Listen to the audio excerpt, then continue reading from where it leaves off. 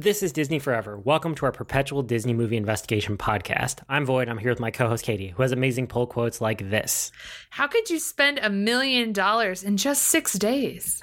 Today's feature presentation is Blank Check from 1994. Katie, what is this movie? It's about a kid who has no friends and has a pretty suck family who gets hit by a car and then ends up with a blank check that he writes himself $1 million for. That's a really good summary, and that's kind of the entirety of the movie. We'll get into that here in a second. So I pulled history for this one. There's not a lot. This is one of those in the 90s that just like, I don't know, there's not a whole lot on IMDb about, or on Wikipedia, or like any of the places where I start to dig in and look around. There were a couple things I pulled out. So this was filmed in Texas across a couple different cities. It was Austin, San Antonio, and Dallas, all of those areas. The castle house that he buys is actually a Texas historical landmark now.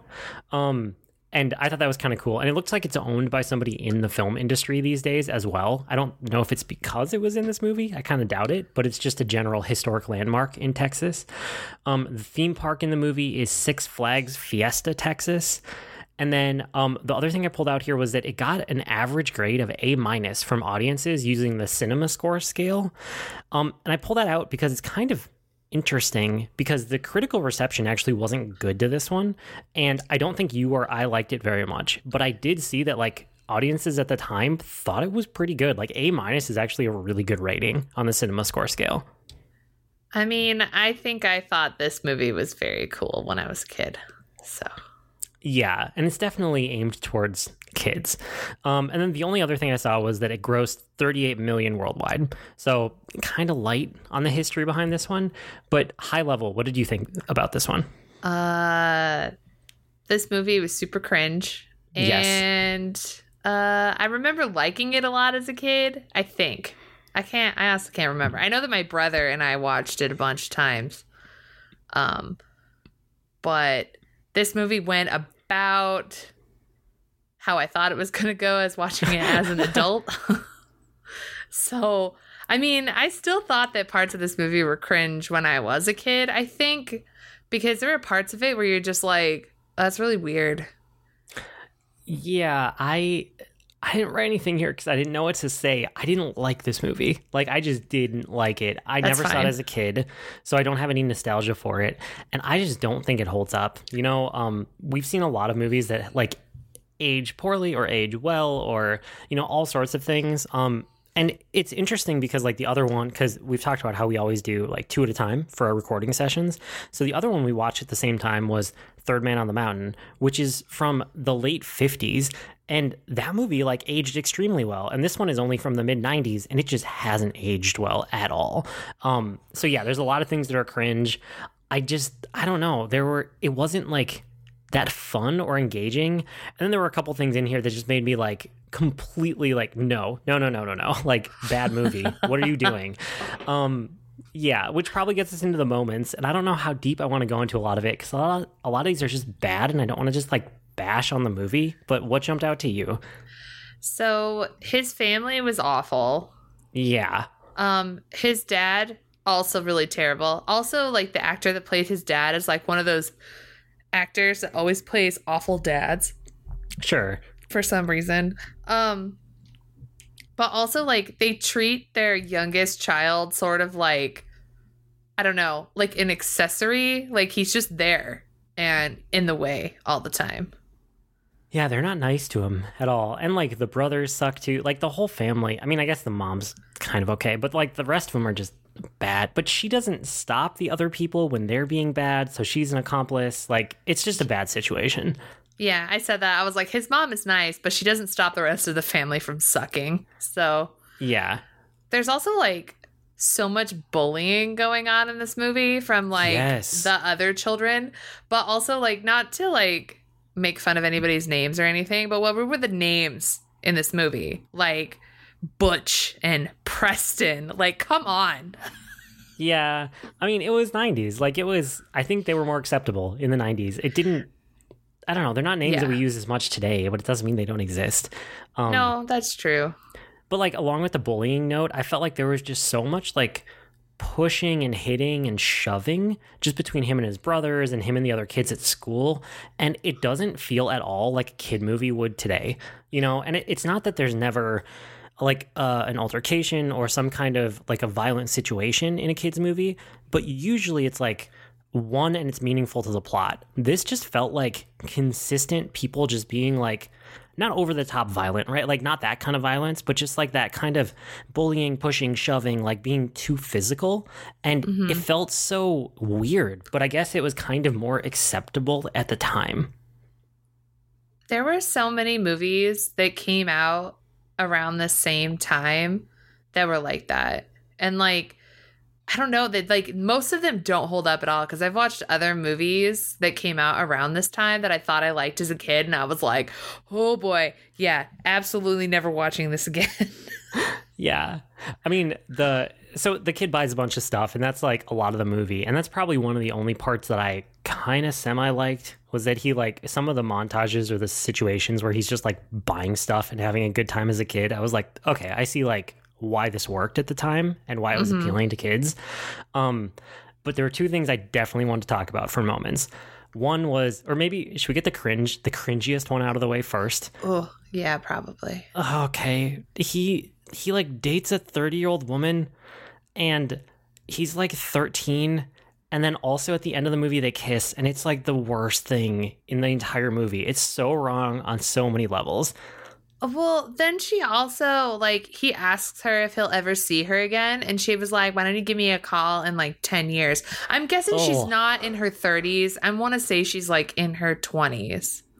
No, but still, because he was like, what about 6 years? And I'm like, still not old enough, child. Still. And she's like, okay. And I'm like, no, just no. No, and even like just looking at the age of like the actress and the actor, like the age of the actors that are in those scenes, you're like, okay, that's just like, it's just wrong. It's just no, it's bad. No. Okay, so that's the worst one. I don't want to dwell on it because it's bad. But the other two that I wanted to call out that made me stop and really like pay attention. One, he commits forgery for $1 million using his home computer. Yeah. Like, it's just like a printer that any of us have in our house. He just like feeds a check into it, and he's like $1 million and tries to figure out a signature for it. And it just works. Like, okay, sure. Interesting. And then the other one that threw me for a complete loop is that the house he buys is like a literal mansion. It is this huge castle of a house, and he gets into a bidding war for it, and he gets the house for $300,000, and they're acting like it's the most ridiculous price that any of them have ever heard of. And if he didn't get into the bidding war, the house would have been $160K. Yeah. I could not get my mind around how much the housing market has changed since the mid-90s. It is insanely different what the housing prices are right now. Yeah, because there's no way that house would have sold for less than $1 million, maybe. It would have been way more than that. I think it would have been way more than that, yeah. Yeah, it was just like, it's crazy. Because back then, right, like in 1994, you're like, whoa, he bought it for so much money. And then now you're just like, what? That's jump change. I could buy that. Yeah, well, and like just to give perspective, so because I live in the Twin Cities, and like I bought a house a couple years ago, and my brother is looking at buying a house, and like I have friends that are buying houses, like I still have a pretty good pulse on the housing market here. And so I'm in the Midwest, right? I'm not even in the most expensive parts of the country. And the median house price in the Twin Cities area right now is $350,000. The median for like an average house. And that's $50,000 more than what he paid for a mansion. And that was supposedly a double, like 100% more than he should have paid for that mansion, right? Mm-hmm. It's just I don't even know. Don't try to wrap your head around it, because it won't. You can't. Yeah. But anything else from your side of things? Well, it was a little ridiculous, right? Like, so the kid gets a blank check after his bike gets run over by the bad guy, right? Yeah. And so then he like prints out, which, by the way, he wrote out how you put on a check perfectly in whatever like word program he was using on his ancient Macintosh computer. Yeah. Which I can't even do that normally. Got to use a template, my friend. Why? Never mind. But also, I'm not printing on checks. But he walks in and like tries to get cash his check for $1 million. And like, why is the bank manager barely questioning why a child wants $1 million? Yeah, and that's kind of part of the premise. But the bank manager is just like, he makes a very bad call in that moment. Yeah, I'm not gonna lie. I still laughed at the part when he looks at the kid and he goes, "Juice?" And he goes, "No, thank you. I'm not thirsty." I still find that part very funny. But there's just like questionable things that happen, right? Like, why is the bank lady like showing up at his house to help him open up a new account? I was like, that would never happen, first of all. Like, no. But also he's a child, so why would he question that? But also this kid blew $1 million in 6 days. 6 days. That's a lot of spending. It is. But you know what, though? Like, I want to say that I'm shocked, but I'm actually kind of not. Because if you give a kid who's like, you know, a preteen $1 million and they can do whatever they want with it, they're absolutely going to blow through that very fast. Yeah, I think it's more impressive how he wastes that much money because it's on like toys and stuff, you know? Like, yeah. Toys are expensive to a kid, but when you have $1 million, toys are not going to rack up that big of a bill that fast. No, because he had to have spent it on, because he bought like the state-of-the-art security system for the house. And then he also bought the house, right? And then he tried to throw this like elaborate birthday party. But can we talk about how the party planner was like, oh, you shouldn't be walking around with this money. People will just rip you off as she's ripping him off. That was kind of funny. But I like how she kicks everyone out when he can't pay the bill or whatever. Yeah. She's like, everybody out, this party's over. I'm like, girl, you already spent all that money doing this party and you're just going to kick everybody out? Yeah, it's like it's already been paid for. Like, okay, interesting. I mean, at the end, like, it was pretty funny that they were looking for, you know, Macintosh or whatever. And the bad guy, Quigley, he was like, I'm Macintosh. And they're like, cool, arrest him. Yeah, I did like that last scene, too. That worked. But also, why was nobody looking for him? He clearly broke out of prison. Yeah, I don't know. It's weird. Which kind of gets us to the bad and the good. So I feel like there's a lot more bad than good in this one. Things we kind of hit on already for me, like people just being overly like rough and violent in a way that's, I don't know, just weird. 90s sexism, because it's definitely in this movie. The creepy part where there's like a 30-year-old dating a 13-year-old, didn't like that at all. No, please no. And then just overall, and I guess we didn't really hit on this, but the movie's just kind of like a little sad and depressing for the situations that it puts people in. Oh, yeah. The kid has no friends. Yeah. Like, the only friend that he has is the limo driver. That he's paying. Like, he has no friends. And his parents suck. Yeah. Yeah. I just put bullying and bad parents and then literally fraud. Yep. The good, I think the only good thing for me was, like, the kid spending spree. Like, some of that was kind of funny. Yeah. I was like, the kid literally spends $1 million in 6 days. That's pretty good. Yeah, it's like, okay, well done, I guess. Would you watch it again? Yeah, no, thanks. No. I'm good.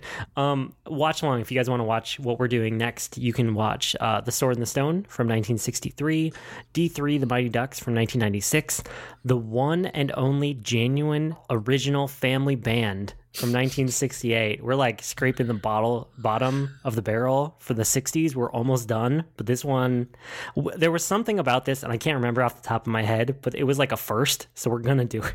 Yes. And like A Bug's Life from 1998. So we got a nice mix coming up.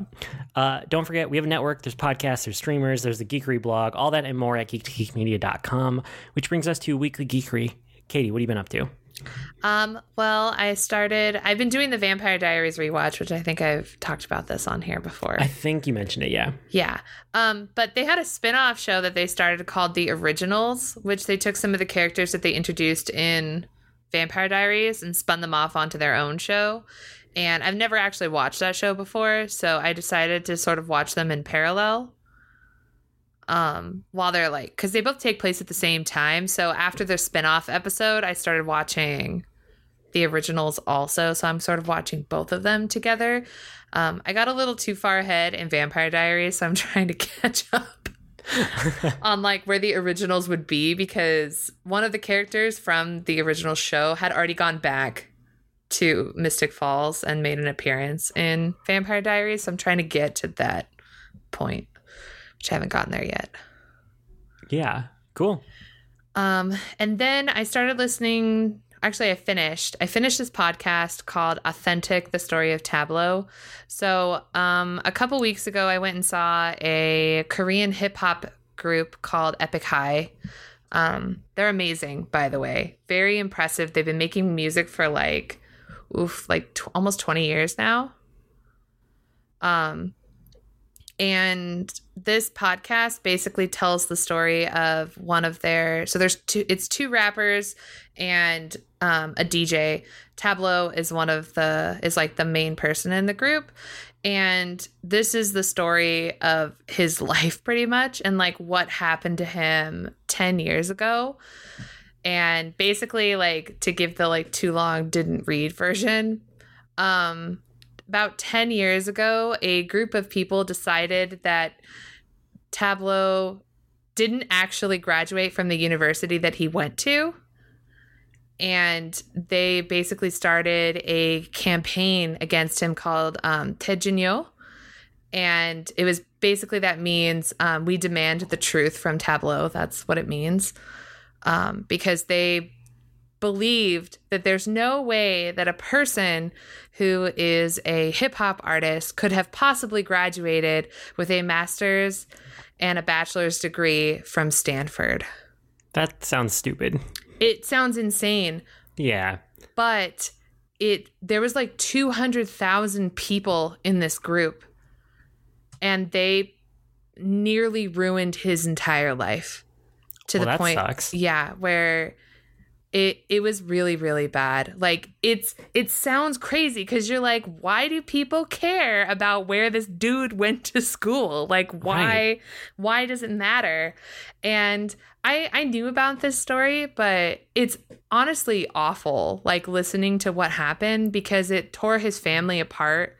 It almost ruined his career. He almost lost his life during this time as well.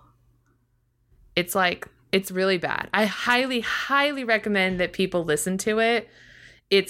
They like went full out in this podcast. They talked to professors at different universities that study K-pop and the Korean culture. They went to Korea. They interviewed Tableau and the other members of Epic High and some of his friends as well to get the whole like story behind it. They even interviewed a member of Taejinyo, of this like group, because it still exists. And there are still people who believe, even after everything, that he lied, that he's not telling the truth. Even though they proved it. So you finished the podcast though? It's like a good listen. Yeah, it's 8 episodes. And it's really worth listening to. Like, if you want to hear the most insane story that actually happened, like, I would listen to this one for sure. Interesting. All right. Well, for me this week, I have kind of a lightweight game. So it's called Lego Star Wars The Skywalker Saga. It just came out not too long ago. And there have been a bunch of like Lego Star Wars games over the years, and just Lego games in general. And I've kind of like been hit and miss with them. I bounced off a lot of them, and a lot I just haven't even tried. But I was talking to BJ, my co-host on the Geek Geek podcast, and kind of he was playing it and having a good time, and I was telling him about my problems with the Lego games. And as we were talking it through, he was like, oh, they fixed a lot of your core complaints. So it was stuff like the levels just like weren't straightforward, and the combat systems, there was like nothing to them. It was just like button mashing. And so this game is much more like full featured than that. And so it was interesting to see how they've progressed it. But the real reason I brought this is because I've been having a lot of fun playing it with my daughter.